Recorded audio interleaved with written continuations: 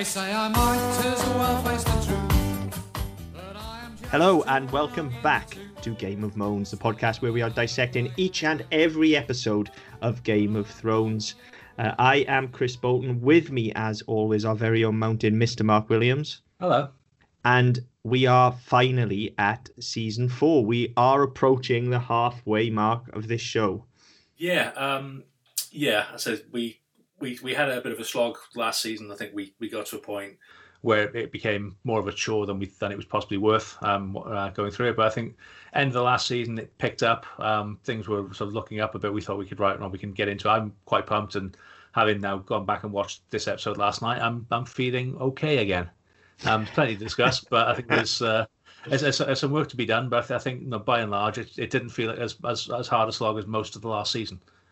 Certainly not as season openers go, I don't think. In general, we're not in for any surprises here. Now, this is the 4th time we've watched a season opener for this show. They've all been very similar. It's all been kind of a whistle-stop tour of every character to see where they are at the start of this season, even though in some cases it seems to be that, very little time has passed since the end of the last season. In other cases, as usual, it seems like there's been quite a bit. Certainly the dragons have grown again. There's sort of mini buses now. Yeah. And whereas we joked last season, they were like Teenage Mutant Ninja Dragons. They'd grown up a lot in that summer break. This year, it's like they've got the attitude to go with it as well. And we'll talk about that when we get to the scene with them. But all of a sudden, they are pissing and moany little fucking teenage bitches. Yeah, and then, so I mean, that suggests there's been a period of time. But then, when we pick up with Jon, he's, It's feeling... immediately after. Yeah, and he's feeling the effects of hearing about Rob's death and things. So it's, as always, the timeline is weird. But yeah, the episode is really just jumping around and kind of picking up with everybody. But one thing I will say with that, though, I mean, normally when we have, we had it in season 2, season 3, it was like, I think we referred to it as like the greatest hits tour, whereby they're just reminding everybody who everybody is and what they've been through thus far. This time there was a lot of that, but I think they introduced a few bits as well. I think they've set up a few things that are going to carry forward. So I thought that was actually quite an improvement, especially given the Wonder Twins wrote and directed the episode. Yeah, I mean, directed by Dickface, this one. Although same as last time. They both did it. It's just for the guild rules, only one of them can have it. Yeah, I mean, I've got some thoughts on the direction. I'll share them specifically when we get to those places. But just in general, I feel like the direction this episode is pedestrian at best. It's not bad. It's very rarely excellent. But there is a specific scene which is very well handled. The rest of it is just kind of passable. There are a few kind of air through the teeth moments. There's a few Esther Ransons, as it were, but by and large it's competent. So and I've said this before in episodes where they've directed. Actually, I think last season there was 1 or 2. Actually, they're not bad directors, to be fair, or at least they're not now. They're growing into it. Yeah, it's kind of by numbers, but it works. Yeah, I mean, they're competent. They really are. They weren't at the start of the show, but you can see that they're growing into it a bit. Now, having said all of that, particularly we'll pick up with the direction with this first scene. What an oddly dour and lackluster opening scene for a whole season opener that this is, just forging the sword. No, for me, this would have been better off starting the last episode of the last season. Rob is dead. The war is effectively over. So at this point, this is your symbolic gesture. That you take Ned's. I mean, Ned's been dead for 3 fucking years at this point. Yeah, and only now you're melting down his sword and setting fire to his cloak. So I mean, it is odd as a place to start from. It's interesting because there's a featurette now. I've got the series on iTunes. And there's a featurette after the episode. And there's a little thing, which I don't know if it's on the Blu-ray and the DVD, but it says, stick around after the episode for some behind-the-scenes crap. And they specifically talk about this scene and the last scene with Arya in this episode, which we'll talk about later on.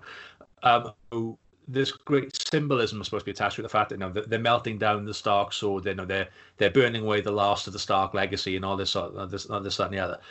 And it's almost as if that somebody's gone, look, you can do a bit of actual film, a bit of TV work with this, and do a bit of theme work and a bit of stuff that again likens it to a literary text.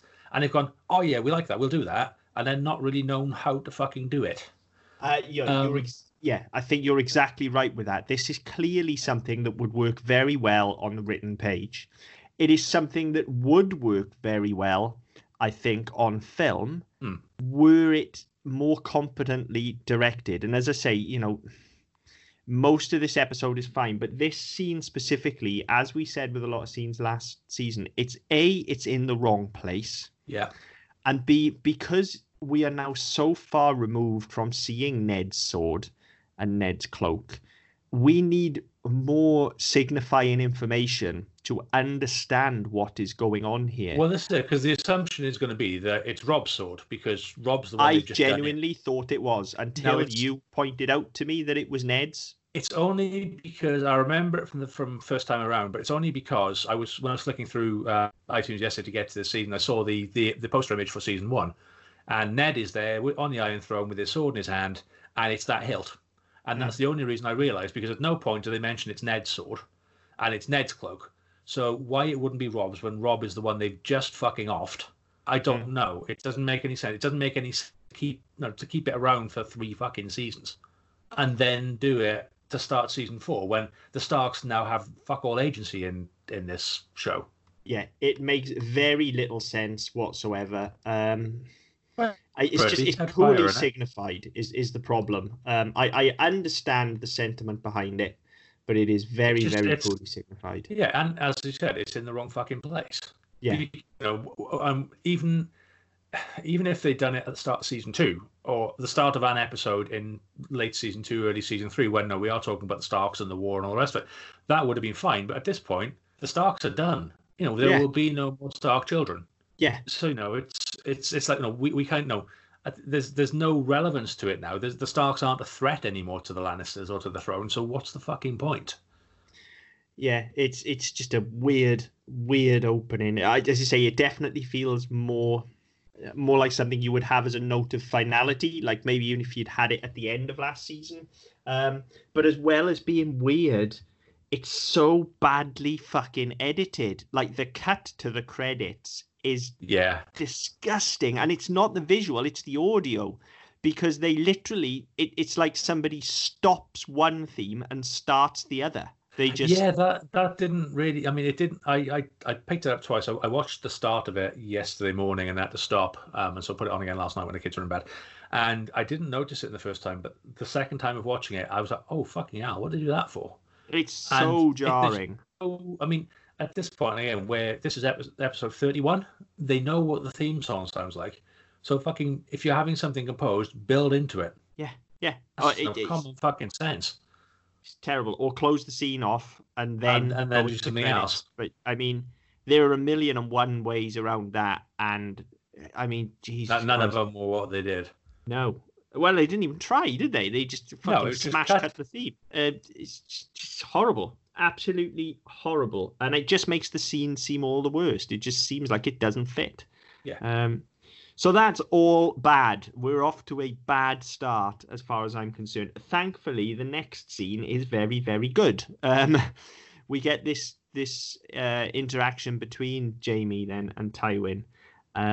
And there's talk of Jaime wanting to return to the Kingsguard, and that tells us a lot, I think, about Jaime as a character. Yeah. He doesn't, even though he's had his hand cut off, and Tywin's now effectively telling him he's useless and he needs to just live off his legacy and retire. He will not do it. He is a man of honor through and through. He has sworn an oath to the Kingsguard, and he is determined to carry it through. And then we also get the line from him that they even discuss his honor, and he says, "My bloody honor is beyond repair." Yeah. Again, as we've said before, he knows exactly who he is and who he's seen to be, and it pains him, which makes him work all the harder to try and regain it, and he just will not rest on his laurels. We learn a lot about Jaime, I think, in this scene. I think in this episode in general, actually, we get quite a lot of Jaime. I think there are 3 definite sequences with him, aren't there? Yes. And I think in every one of them we learn something more about his character. We just get something just a little, even if it's just something subtle that we haven't had before. And I think as we get to those scenes, we'll talk about them in more depth. But it's just every one of them. I mean, you've always been a fan of Jaime, and I've always liked him, but it's always been a case of, well, I like him, but he's not really one of my favorites, and I could be fucked if he dies. But the more we get to see him, the more he sort of grows into this role that people you can actually engage with and actually empathize with a bit. And I think this episode there are three sequences. There's this one with Tywin, there's one with Cersei, and one with Brienne. Mm-hmm. And every one of those you just learn a little bit more about his character rather than the character he is playing. And it's a good insight, I think, and Nicola Castle-Walder does it very well. He does. There's also a scene with Joffrey. Oh yes, sorry, I forgot about that one. Which I like that scene. I'll tell you why we get there. Yeah, probably the same reason I did, and I didn't even realize, if I'm honest, that it existed. Yes. But having seen it this time, yeah, very good scene, very well handled. So yeah, I think this is good. It speaks volumes of Jaime's character, and then obviously the scene ends with Tywin essentially with a veiled threat, which he's proving to be very good at, where he says to him, a one-handed man with no family needs all the help he can get, essentially saying, if you don't do what I'm saying, you are cut off. Yeah, and I mean, it comes later on in the scene with Cersei where he says, "Father disowned me." Yeah, and he knows what it means, and I think part of it is that the three of them, the three Lannister children, all know he's fucking ruthless, and he gets his own way. But none of them quite take him seriously when he makes these threats, because I think they don't know. I think that he's a sort of character they'll have grown up being threatened with things, and they never really materialize. And okay, they know he made Cersei marry fucking hell, what was his name? Loris. No, the first one, Mark Addy. Oh, I can't remember his fucking name. Jesus, yeah, the king, Robert Baratheon. Yeah, So no, that was he forced her to do that. And we talked about that last season where they should think of, no, don't make me do that again, and all the rest of it. So no, we know there are these parts of it, but no, this whole thing of he didn't drown Tyrion at birth, which he said he should have done, all this sort of stuff. So we know that there are things that he won't do, and this looks like another empty threat. Is that Yes. No, you won't have your family. Well, of course he fucking will, because there is family, especially Cersei, because he's been fucking her for 20 years. So it's that sort of thing. So I mean, it's you learn a lot more about them as a family than you have in the. We've had some quite heavy exposition scenes about them as a family in the past, especially in the last episode where you have the exchange with Tyrion and Tywin after the small council meeting, and we get things about their history and stuff like that. And that's great, but you don't really learn anything other than what they tell us. And this week it's all implied, but you think, fucking hell, I actually learned something, and I actually see what they're trying to do. They're trying to do. I'd imagine, given how politic he is, it's from the book. But even so, it's something that's the Wonder Twins haven't gone out of their way to write explicitly on the page and have them recite verbatim. Yeah, and I think you hit the nail on the head there, where you said that previously there's been a lot of talk about what's gone on in the past, but here we're being shown, we're seeing these discussions, and we're getting beneath the skin of the characters. It is very much show don't tell, so it's interesting and engaging. Yeah. Whereas when they're just talking about things that have gone before, unless they're going to directly inform what's about to happen, it isn't really very interesting to us. Yeah. And, on that note, the very next scene, I've just written, oh, fucking joy, more talk of houses and sigils. Yeah. Because we get a whole thing with Tyrion just calling out flags and sigils. Or actually, I think it's Pod that's calling them out, isn't it? Pod, yeah, it's Pod. So, yeah. But again, it's sort of rescued by Bronn. So we get the dull shit, which we've had so many times with the Starks, particularly with Arya and Bran in the first season. So we've had that, but then interspersed with that is Bronn just not giving two fucks, and he's I think his response is along the lines of, this is why when strangers meet, they should meet in a tavern, because at least this way, while somebody's waiting, they can have a drink.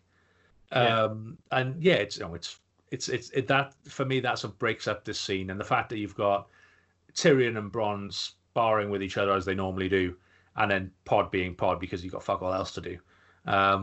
It was that side of it was interesting. It was interesting what they tried to do, but the way they executed it, I was just bored shitless again.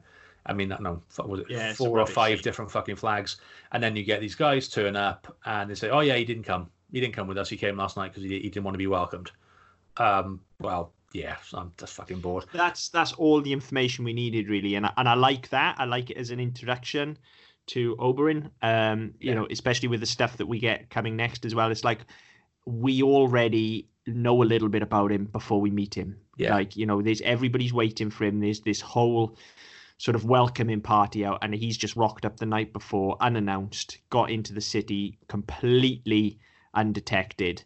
It just tells you you just cracked on with stuff. Yeah, Oberyn's a fucking badass. I love him. He is. Of course. Go on. I was going to say, I've got to, before we move on as well, the end of the last line of this scene, where he hasn't turned up, and Bronn says, "How are you going to find one Dornishman in the city?" And Tyrion says, "No, you're famed for fucking half the kingdom. Where do you think he's going to go?" And Bronn says, "Well, I'd go to bed, but that's just because I'm getting old." And that just because it came out of fucking nowhere, and that just had me laughing for a good 30 seconds. Yeah, yeah. Again, funny line, and it just tells you everything about those characters, doesn't it? In the space of a few lines. So yeah, it's a good introduction to Oberyn before we actually get his introduction. And as I say, Oberyn is a character that I liked instantly and still like instantly when I'm meeting him here again for the second time out. I will have a lot to say about Oberyn over the course of this season. Yeah, there will be specific scenes with Oberyn that you'd best strap yourself in for, I think, because I'm gonna go a bit apeshit.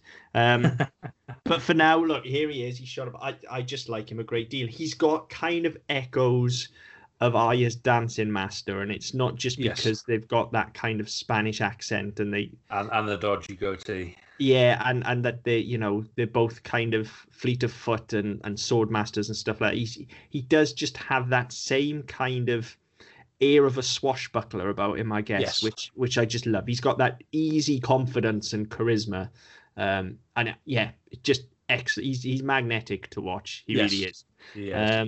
So I mean, we are introduced to him in the brothel. Tits and ass and fannies everywhere. This was interesting because you start off, and I was watching it, and you're moving around the three prostitutes, and they're all fully clothed. And I'm thinking, what the fuck's going on here? Is this the point where the contract negotiations started, and people like Emilia Clarke said, "Hang on, fuck that, we ain't getting naked anymore. It's not necessary." And I thought, oh, okay, well maybe there's going to be a little bit more sensitivity, a little bit more fucking story involved than just tits. And then lo and behold, two of them are tits out straight away. I thought, fucking hell, you've set me up to let me down yet again. Don't get me wrong, I like tits, but they serve no purpose in this scene or in this story. You could totally have this exact same scene without anyone being naked. Yeah. The scene, I like what the scene is saying and the relationship it sets up, but we just don't need any of these girls to be naked. No, not at all. It's completely gratuitous, but nevertheless, as you say, they're not hard on the eye, but it's just typical of the attitude of this show, isn't it? We can have naked girls, so let's have naked girls. Yeah. So obviously Tyrion then shows up. We get a discussion about why Oberyn's there, and we start learning a bit of their history, and we start to get the first inkling of this vengeance arc that the Martells have going for them. And it is just another wonderful story hook that I really, really got into. Yeah. I got really invested in that they just fucking pissed away. Well, yeah. And I mean, we'll talk about that in the next, I think it's the next of 2 seasons that runs for, isn't it? Yep. I enjoy it very much for the time that we have it. Yeah. I did like as well, there's a scene where you've got the 2 Lannister soldiers singing the Rains of Castamere, which obviously Oberyn takes offense at. Yes. And you have this whole altercation where, again, much like Syra Farrell, he just completely fucking he disarms one. He says, look, you can try and kill me and I'll kill you, and then he bleeds to death, or you can help your mate. And he's just, again, completely fucking nonchalant about it. I don't care. I'll kill you both. It doesn't really mean anything to me. Or I can spare your life because fuck it doesn't really bother me one way or the other. And then obviously Tyrion turns up and the 2 guys fuck off. But again, it just sets him up very nicely. And as you were saying, it sets up the fact he is a bit of a badass. And we're going to go into this arc where and we find in this next scene that he has a vendetta against the Mountain. So it sets him up nicely that we've got this threat coming in that okay, the Mountain's fucking huge and he's vicious, but being huge and vicious doesn't necessarily make you the best fighter. And you've got somebody who's just shown he's very fucking quick at hand and vicious with it. There could actually be a real contest here. And obviously that's setting up to something later on. Yeah, I enjoy this arc very, very much. And a big part of that is Oberyn's character as well. You know, the arc is interesting. It's quite clear cut, which is something in this show as well, to be fair.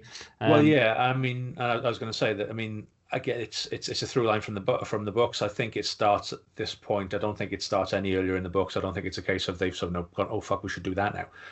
I think it starts quite late in the books anyway. But yeah, it's all of a sudden they go, right, okay, well, this is something we want to explore. Now we've done this first bit. I think I talked in the last episode about how George R. R. Martin always envisaged it as being a trilogy of trilogies. So this is the start of the second trilogy. So now he's like, right, we do need to introduce new things that are going to run for the next three books, and however many seasons that'll take, we don't know. So we are now seeding new things. We've talked about the Martells before in passing; they've been mentioned, but we've not really had much to do with them. So all of a sudden, we're now introducing people that have been mentioned, and we go, oh right, okay, yeah, I remember that. That was talked about in season 2, and then they forgot all about it.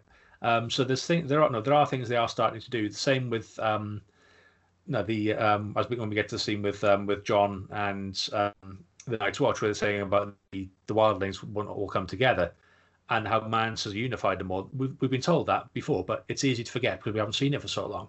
So they are starting to pick at things and go, right, okay, we are now going to. These are things that we need to move forward, because in the next couple of episodes, the next season or season and a half, they're actually going to start paying dividends. We need these. So I don't know, maybe somebody's pulled them aside and gone, look, here's Film School for Dummies, here's making a fucking TV show for dummies, read it in your closed season and work out what the fuck you're doing, and try and work out where you can get this in now to seed it so it doesn't come as a complete fucking shock later on, because it'll not mean anything. Yeah. It's, as you say, it's almost like, I don't know if it's so much somebody's got in Film School for Dummies as somebody's actually realised, Jesus Christ, we're almost halfway through this show. Like, you need to start pulling this shit together. Yeah. Unfortunately, when they're still having that conversation in season 8, then we've got fucking problems. Yeah. But we'll get into that in a couple of years' time. Yeah. So, yeah, there's our introduction to Oberyn Martell.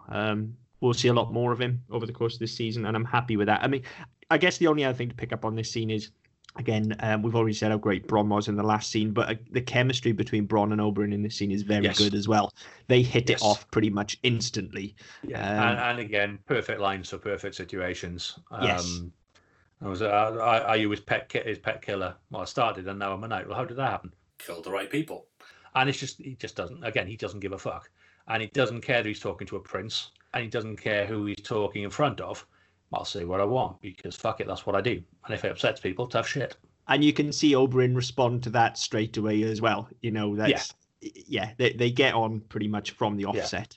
Yeah. It's that no nonsense thing of, all right, fair enough, you know, it's a spade, you call it a spade, let's move on. Yeah. So yeah, I like all of that stuff. It's all good. It's a good introduction for the character. Yeah. All entertaining. All good stuff. Okay, so over we go to Dany then, and like we said, just how fucking fast do these dragons grow? Because they apparently have shot up in the space of, I guess, weeks is what I'm feeling like this is. Yeah, I mean it's not immediate, but it's close enough. I mean, these sequences with Dany at the moment, they annoy the piss out of me, just because they're going, oh, look how many extras we haven't got, so look how many fucking people we're CGIing into every shot. You know, fucking rows and rows and rows of people, and this fucking marching horde. This entirely pointless bit. I mean, I'm not entirely sure the point of having the two dragons fighting over a sheep, because I mean they don't do anything with that for fucking ages, as far as I'm aware. And even when they do eventually lock them up to try and control them, that lasts for about 5 minutes, and then they get them out again. Yeah, it's like we were talking. I was saying in the last scene that they've started seeding things that are going to come up later on in the show, but they're also seeding things that go fucking nowhere. And this is something that's going to be a constant gripe for the next 4.5 seasons. Yeah, and it's also a case of, I mean, I think that's there just so they can do some cool shit with the dragons. Yeah, it's just to show off the CGI. Yeah, okay, fine. But the problem is, and we're going to talk about seeding quite a lot in this episode and foreshadowing, and some of what in this episode, both in terms of payoff, as with Oberyn, and in terms of seeding, as we'll talk about in a few scenes' time. Yeah. A lot of it's very, very good.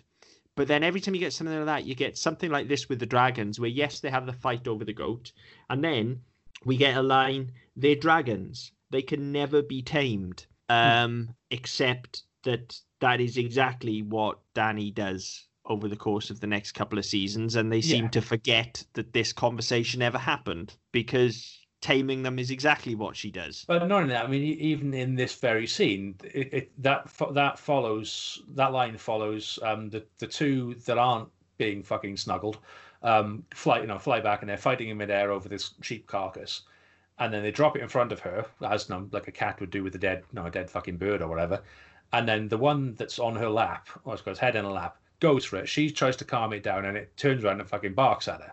Now, if it wasn't tame, it'd have ripped her fucking throat out. Yeah. So she's already tamed them. They're already fucking domesticated. Yeah. So, I mean, it's a redundant fucking line and a redundant point, because it goes fucking nowhere again. Yep, the whole scene is just to go, oh, remember the dragons? Yeah, just in case you've forgotten the thing that made us cool. We got dragons, bitches. Yeah, so it's a fucking nothing scene.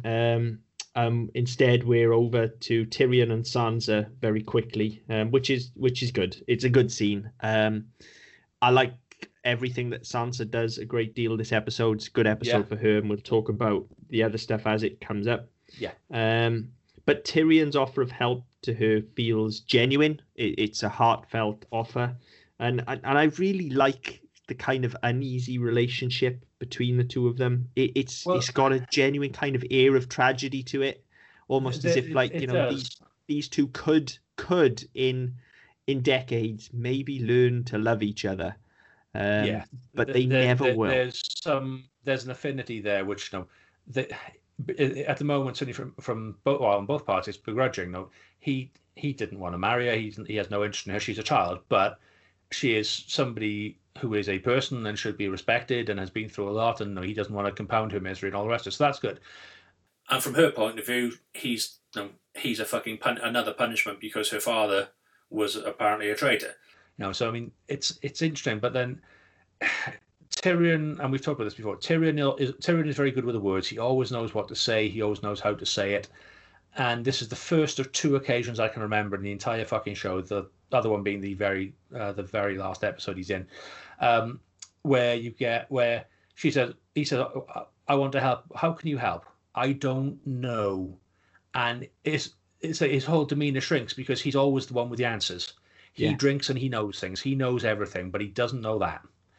Yeah. And that really eats at him, because he wants to be a decent person. He is compassionate. He feels for her. He doesn't want to see her suffering, but he doesn't know how to put an end to it. And I think at some point in our lives, we all feel like that. We all feel that there's something we could do for other people. We should do for other people. We don't know what it is. Yes. And it's just the fact that he's always so fucking confident, and he's got so many words to spew, and he's just completely lost. And he's like, I don't know. Yeah, they're great together, aren't they? Yeah, they really are. She does bring that out in him. Yes. They're great, and this is a great scene. But as much as it's good for him, because it knocks him down to that point where he doesn't know, what I really love here is she gets to take agency in the scene. Finally, yes. We get the line from her where she says, "I don't pray anymore, but it's the only place where people don't talk to me." Yes. It's a hint that actually she is aware of what's going on, and she is in charge of her own destiny. She is actively removing herself from these situations. That's her choice. She's taking agency, and it's about fucking time. Well, yeah, and I mean, we talked last season about Sansa, where she, season 1 she was a vacuous little princess. Season 2 she started to grow a bit of spine. In season 3 she regressed to probably further back than she was at the start of season 1. So yeah, it is about time we see her grow up a little bit. And yeah, it's done very well. And obviously the other sequence she's in later on in the episode is very good as well. Yeah, excellent stuff for her later on.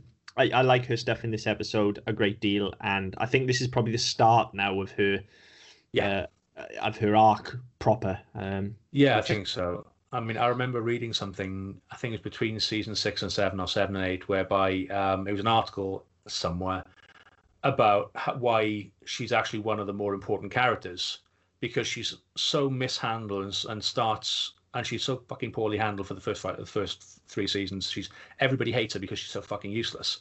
And then all of a sudden, she just chips away, and so she gains a bit of agency. She starts doing things, and actually, her actions have consequences for other people. That all of a sudden we start seeing them. We start seeing her affecting the overall story. But because everyone overlooks her, because she was so fucking useless to begin with, it sort of creeps up on you to the point that when you get to some of her bigger moments later on, you don't see them coming at all. You think, "Fuck, where did that come? No, why is she all of a sudden doing that?" But actually, she's been picking away at it for about a year or so before you get to that point. So it's really interesting. If I can dig it out, I'll post a link to it because it was quite a good article.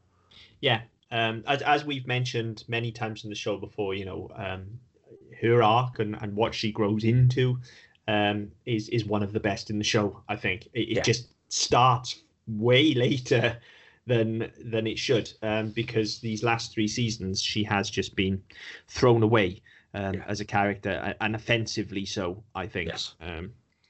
But yeah, she's starting to come around here. Next scene, we've got another scene with Jaime where he's getting his hand fitted, and again, show don't tell, and this, we learn so much about him here just from his response to the hand. He looks at it and it's clearly a very expensive artisan, well manufactured hand, and he just looks at it and says, well, a hook would be more practical. Yeah.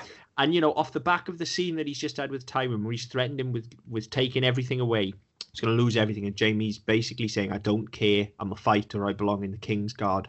And you get that here as well. You get yes, we have so much money that I can have a solid gold hand with intricate flowery detail on it, but I'm a fighter, give me a hook. Yeah. Although it would be a fucking good bludgeon. It would, and it's probably fucking heavy. Yeah. But again, I like the way it's handled. That he says that a hook would be more practical, and Cersei says, "Oh, I spent days with the finest artisans designing that," and he sort of raises an eyebrow, and she says, "Oh, well, like half a day." And again, it's just this whole thing between them. Everything's very casual. Nothing's overly serious, especially in company. But yeah, it was just, again, it's just a nice start to the scene, and then we get a bit more sort of revelation about them, and his thing about his thing about not wanting to leave was because he didn't want to leave Cersei. It's not that he overly wanted to be in the King's Guard. It's just he didn't want to move away from Cersei. So again, it's we're seeing that he is a loyal character. It's been alluded to before, but there's a loyalty to him, and that will come up time and time again with Jaime. And that's worth remembering when we get to season 8 as well. Yes, and absolutely. I will bring that up in season 8 as well. Yeah. So yeah, I mean, it was an interesting thing. I mean, Cersei's response. Cersei wound me. I wanted to fucking throw something at the screen in this scene. I normally like Cersei. What a spiteful bitch she is in this scene. Yeah. Well, and out of character in a way as well. I feel she's always. I mean, she can be flat out evil and manipulative, yes, but she is just being a spiteful bitch here for the sake of being a spiteful bitch. Like, attacking Jaime for taking too long is just a dick move. Well, yeah, I know. As I said, he didn't want to get captured. He didn't want to have his hand cut off. He did everything he could to get back. He killed people. He escaped twice. The second time he got caught, he had his hand cut off.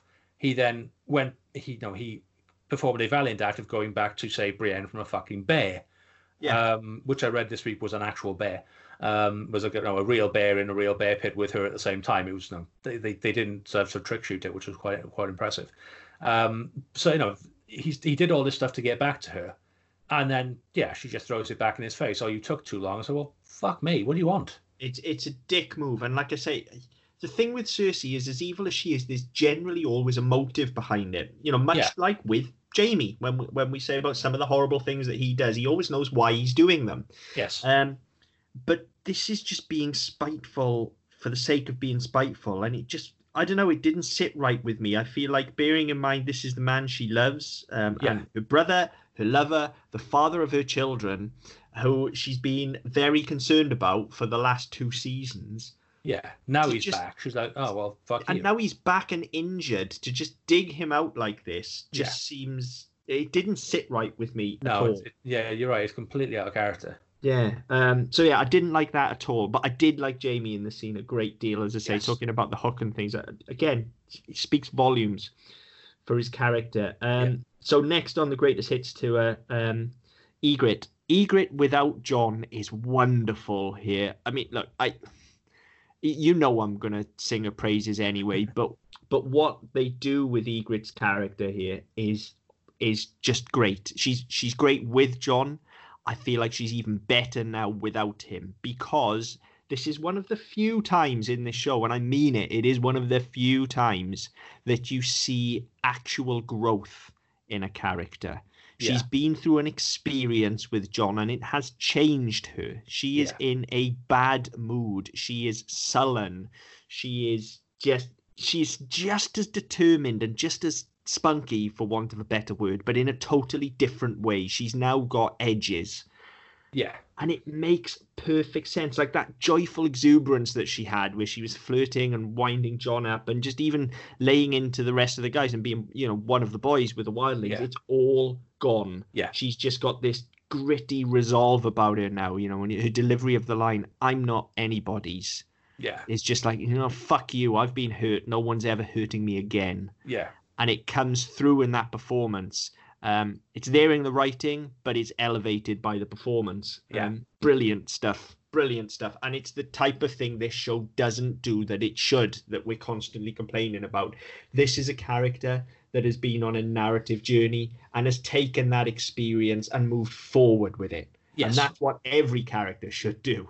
Yeah, and unfortunately most don't. No, Jon doesn't, because when we see him, he's just talking about Robb. Yeah. Now, don't get me wrong, Robb's his brother. Of course, his death is going to affect him, but he's also just had to leave the woman he loves on very bad terms with a couple of fucking arrows in him. Yeah, that's kind of important. But very much so. It doesn't seem to have made any difference to him.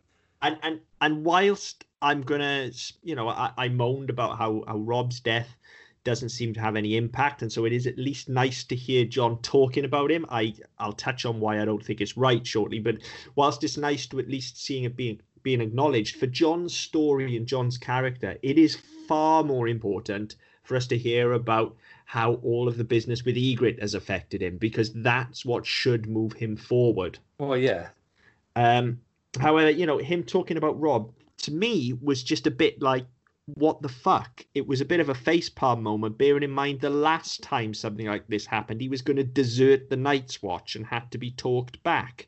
Now all of a sudden, he's just wistfully staring into the fucking middle distance and reminiscing about what a great brother Robb was. Like, what the fuck? Shouldn't he be out for vengeance? Like, he's a fighter and he's a hothead, as we've seen. Like, he should be raging here. and again, when Ned was executed, there was a quote unquote justification for him. Ned was a traitor. Ned was plotting against the king. Therefore, there was an answer to it. Robb was betrayed by his own fucking lieutenant and massacred in an ambush.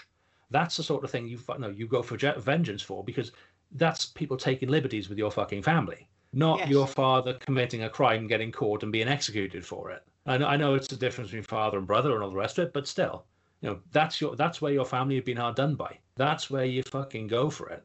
Yeah, exactly. So I feel like if this is what you're going to show us with Jon, rather than him dealing with Ygritte, then again, we have to see how the previous sort of things that have gone on have affected him. And I don't think he'd try and desert again, because he tried to do that and was talked back. So you don't do it again because you think, oh, well, that didn't work last time or whatever. Yeah. I mean, especially given the trouble he's already in at this point as well. He's not going to fucking run away, is he? No. But again, there is an opportunity for character growth here where he needs to have vengeance in his belly, which we never really get throughout the rest of the season. Now, this is it. This is him, not just the season, throughout the show. This is him making his peace with Robb. This scene. This is it. Right? This is it. He never goes out for blood. He should. Absolutely should. Okay? He should be carrying this vengeance in his belly. And for now, at the very least, he needs to turn that rage inward onto the Night's Watch. They are stopping him from going out and getting his vengeance because he's sworn this oath and it's stopped him from helping. He should at this point, particularly bearing in mind what happened last season with Ygritte, where we realized that the Night's Watch are not whiter than white or blacker than black, if you like. Yeah. He should be questioning fucking everything now at this point. Why Yes. is he there? Is this the right place for him? Are these people the right people to defend the wall? Are they capable of it? Should he be doing more? These are all questions that, as a leader, which is what he's going to grow into becoming, and this is where that starts, these are questions he should be asking. He's now the head of the family, like it or not. He's a bastard, yes, but he's now the oldest child. Yeah. Like, even though, okay, the line of succession is never going to recognize him, were the rest of the kids there, they would all look to him. Yeah. So, especially at this point, don't forget as well, everybody thinks that Bran and Rickon are dead. So I mean, on the back of the fact that there's no, the line of succession isn't there. There are no male heirs. So from that point of view, there are no future Starks. The Stark line is about to die out. So no, the fact he's not going for vengeance. He's not going to try and do anything. Just doesn't fucking add up. No, absolutely not. I can understand him not going because he's in the Night's Watch, but we should see the effect of that. Now, had they skipped this all together, then I would be moaning about how Rob's death doesn't really mean anything. However, even with this, Rob's death still doesn't mean anything because we don't follow this through. No. So you may as well have just not fucking bothered and made it all about Ygritte, which is what's more interesting and works as a direct parallel to the scene that we've just had. Yes. Bad storytelling. Very, very bad storytelling. I think it's one of those where, as I said, no, if it wasn't there, it'd be missed. But having half of it is probably worse than having none of it. I agree. Yes, that's the issue. All of this stuff needs to feed into Jon. Ygritte and Rob, all of it needs to feed into Jon. Now, having said all of that, the scene where he's talking to the council is great. Yeah. And he's great in it. He's starting to get a little bit cocky. You know, when he answers back and says, "Oh, well, you must not have been very good then." He's good, but it doesn't feel like the same character that we just had talking about Rob. He doesn't feel like all of a sudden he's carrying the weight of the world on his shoulder. It feels like he's walking in there all cocksure. Yeah, it's not a Jon we've seen at any point. And I don't think it's a Jon we ever see again either. No, but he's very cocky. He's very full of himself in this scene. Yeah. I mean, and like we talked about before, the fact that he's a bastard, and he's always been raised. He's been raised, and he's always known what he is, and he's treated as such by Cat, and then when he goes to the Night's Watch and all that stuff. So Jon is riddled with fucking self-doubt and self-loathing from day one, from minute one that we see him. Apart from in this scene where he swaggers in, fucking dick out and swinging, and he's the coolest cat in town. And it just doesn't. It does again. As a scene, it's good, but for his character, it's completely wrong again. No, it's completely off the wall. That he's going in, he's arguing back. Jon doesn't argue back. And Jon puts his head down and yeah. Where the fuck did that come from? It's like, no. And like the thing with I didn't recognize. It took me a while to recognize who Jaina Slint was. He's the guy who Tyrion sent north. Yeah. I'd forgotten who he was. I recognised him. I was like, "Oh, the fuck's this guy? He must have been in the Night's Watch." And then he mentioned it, who he was. Oh, right, yeah, okay, that's who you are. But yeah, then Jon, he says, "Oh, I was head of getting King's Guard." Oh, you can't be very fucking good then, can you? Yeah.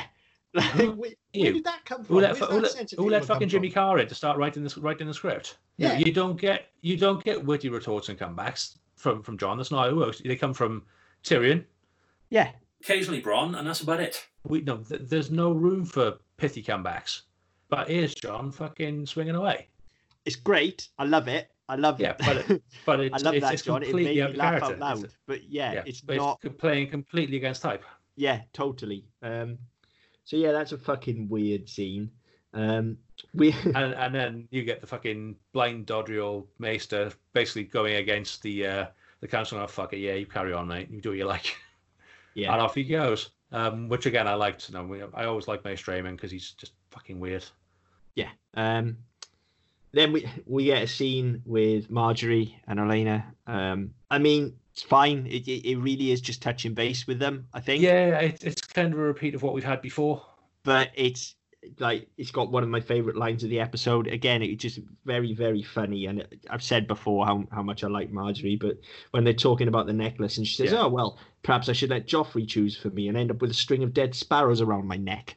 I just thought that was very, very funny. It is. And again, fucking foreshadowing. Well, yes. Because who do we Very get in well the next done. series? We get the fucking High Sparrow and his Yeah. little sparrows. So again, things are starting to come together. And we talked very briefly about the scene with Egret. What we didn't talk about is something else that's brought up now and then completely fucking thrown away again, is the cannibals. Yes. Yeah. Good point. Because they come in, and we have this minor altercation with the other wildlings and all the rest of it, and it ends with them roasting an arm on a spit. Okay, Yeah. fine. Where the fuck does that go? Because I don't recall that ever coming up again. No, I don't think it does. Again, I think it's probably one of those things that maybe goes somewhere in the books. Maybe. But yeah, it doesn't really go anywhere, does it? No. Speaking of foreshadowing, though, the next scene, we get this scene with Jaime and Joffrey. Yes. Now, there's a lot of good stuff in here. First and foremost, what I like the most, this really is Jaime's episode through and through. Okay, Yes. Now the interplay between the two of them, he can see where Joffrey is going from a fucking mile off. He can see through him like he's a fucking window. And he's just not rising to it. He's just sat back, just going like, you're an absolute little prick. Just carry on. Just go for it. I don't care. He's not rising. But we get the book. Yeah. No, I'd forgotten about the book. I got really fucked off with the book at the end of season 8. But no, I didn't. And I remember us having this argument off air, or not argument, but discussion off air, and me saying that I quite liked it. We'll be careful about spoilers. Yeah. But I quite liked that tied into the end of Jaime's arc. It's the mechanics I don't like, but we'll get to that in season 8. Yeah, I hadn't realised at that point, because this scene is so throwaway, and we've mentioned this before in previous seasons, how we've seen some stuff that's apparently throwaway that really pays off. And seeing this book now, like, fucking hats off, sirs. Like, seriously, I like, for all I criticise him, like, fucking hats off. I saw it, like, nothing gets me more excited when I'm watching stuff than good fucking storytelling and good writing, okay? Things like this just make the fucking hairs on my arms stand up. I saw that book. Joffrey delivered the line about how little is in there about Jaime. Then you've got all the stuff that he's constantly saying about how poor his reputation is and how he's just seen as the Kingslayer. And that was all that I thought paid into it originally at the end. Same here. But then it's literally set up. Like, this is he's been sort of teetering towards this redemption arc for most of the last 2 seasons. But here now we have a very definite, even if we don't realize it at this point, a very definite goal. Like, here is the start. Like, they are literally telling us Jaime needs to fill this book. Yeah. This is what needs to happen for Jaime's story to be complete. Yeah, and I mean, it's one of those as well that because of the way the show is put together, I mean, again, it's a device that I would wager money, if I had any, that it's in the book, because it's the sort of thing that it could be set up, left alone for ages, and then tied up at the end. Whether they knew when they were writing this episode, whether they knew there was any sort of outcome for this book, any sort of ending for this book, or whether it was a case of, right, we want this scene because it's funny and Joffrey's a cunt, and we can use it to push forward how far Joffrey's a cunt and how little Jaime's actually respected, revered, thought of, etc. We can hammer that home. It doesn't necessarily need to go anywhere, and then if it does, great. Because obviously the end of the books hasn't been written, so they must have been in talks with George R. R. Martin by this point. Isn't it? Yeah, this is the thing. By this point, they would have known the books weren't anywhere near complete, and they had to show they were rapidly approaching fucking end of source material on. However this is approached, whether it is seeded here and then they call back to it later on, or whether this was just a throwaway scene, and then when they were wrapping up season 8, they suddenly thought, whoa, hold on a minute, we've got this, and then call back to it then. Either way is just as good. When something works, when the pieces of the puzzle all fit together in a story, when it clicks, it just clicks. It's magic. And that's what this is. This is the kind of shit that if I'd remember, like, I've been preaching about Jaime's arc since the show ended, because a lot of people had problems with it, and as a Jaime fan, I didn't. I'll be perfectly honest, and the book was something especially that I liked. But had I remembered this as well, like, I'd be shouting it from the fucking rooftops. Like, this is the type of shit, as I say, that just really, really excites me. This is top-notch storytelling. And as I said, credit where it's due. We spend a lot of time calling him out for shit. This is excellent. You know, this is the type of shit where if you're going in to pitch a project to somebody and you're going on a character arc, this is where you get to that point and you go, and then they write in the book, boom, mic drop. Done. Your story is tied up. It is a complete arc. Done. Yeah. And it starts here. Excellent stuff. I'd be very careful about spoilers there. I think we're okay. I think we're okay. I mean, I've tried a few. There have been a few times where we've been talking, I've nearly given stuff away. Most people will know anyway, but we are trying not to spoil things if people are playing along arm. Yeah. So that's all good. Back over to Daenerys and the new Dario. He's changed faces over the course of the last season. This one's so much fucking better though, isn't he? It's night and fucking day, isn't it? Yeah. It really is. He's so much better. And I mean, as a scene again, I mean, I mentioned earlier on, like, no, you always see it at the start of any scene with Dany, and you've got fucking hundreds of soldiers marching. And then, just because she has them all, so they want to make sure that people remember that she has dragons and a fucking army, right? Great, fantastic. So then they're all standing around waiting, and she said, "Oh, where's Dario and Grey Worm?" And they're off gambling. So she goes off, and they're having this fucking pissing contest. Let's be fair, they might as well whip them out and measure them, except they can't because Grey Worm hasn't got any. So they're having this little competition, and she immediately puts a stop to it. And okay, fine, yeah, great, she's asserting authority and all the rest of it. But then that's completely fucking circumvented anyway, because they have this scene, and she said, "Oh, you can ride at the back with, keep an eye on the livestock." And then the next time you see him, he's back at the front with her, completely defying her orders, and she doesn't give a fuck. So I mean, again, we talk about actions having consequences. There are none where she's concerned. For me, the whole point of this scene was just, look how many fucking extras we can show we haven't got. Look how many soldiers she's supposed to have. We're just going to CGI the same block of 100 people over and over and over for her to walk past.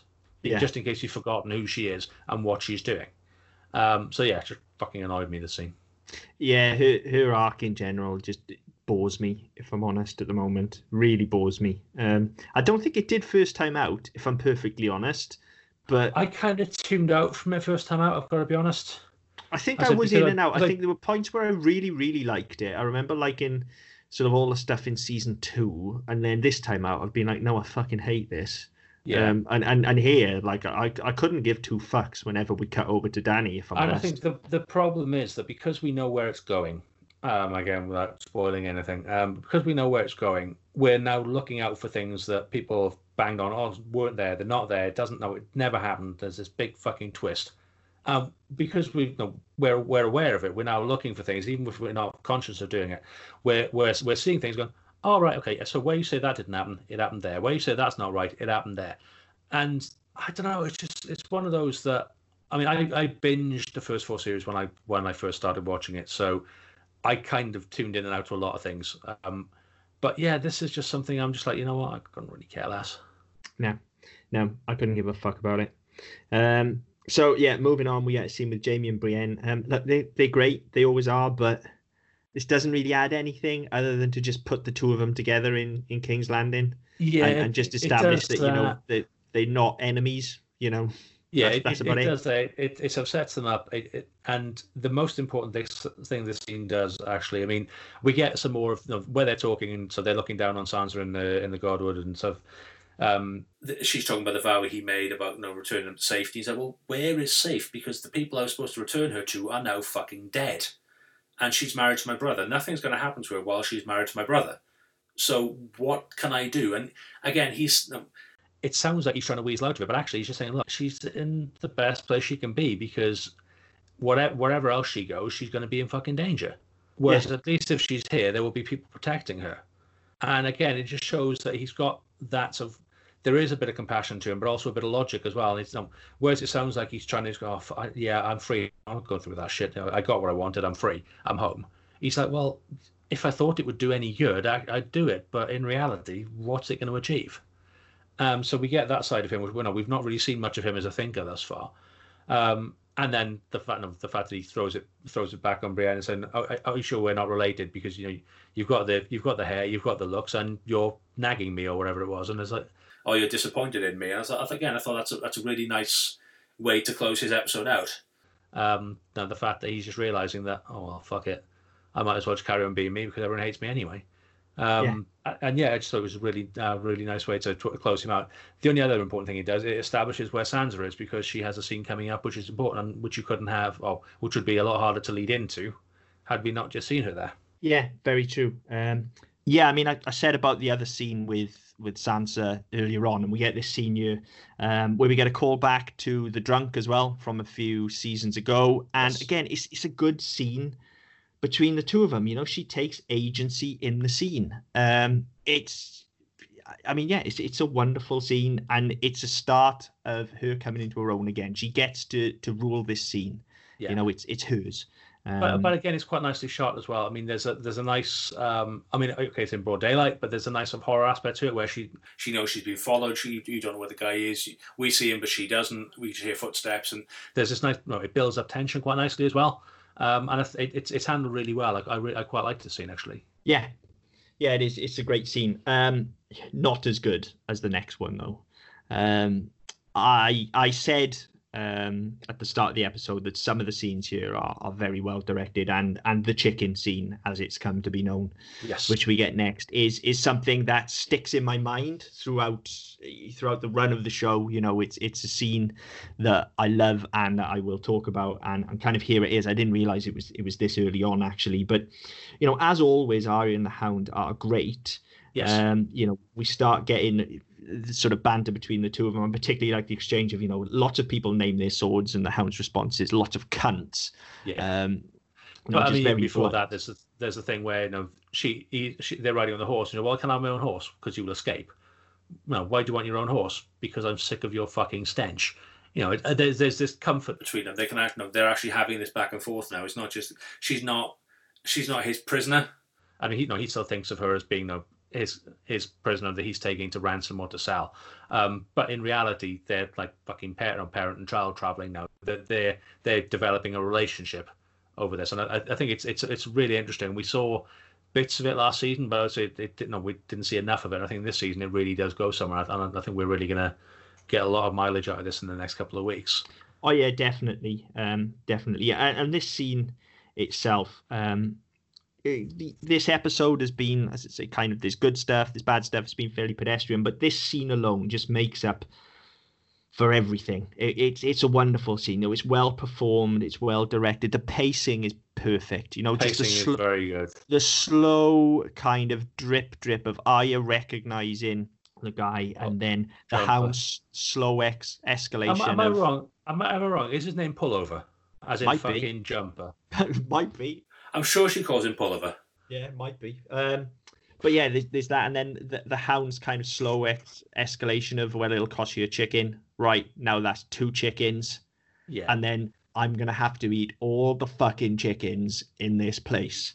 It just really ratchets the tension up. It's fucking wonderful. Absolutely wonderful. Yes. The Hound is great in it. That, as I say, that build of tension and the slow escalation, and the fact that it's funny when he's talking about the chickens, and then of course that pays off in the end when he's eating the chicken.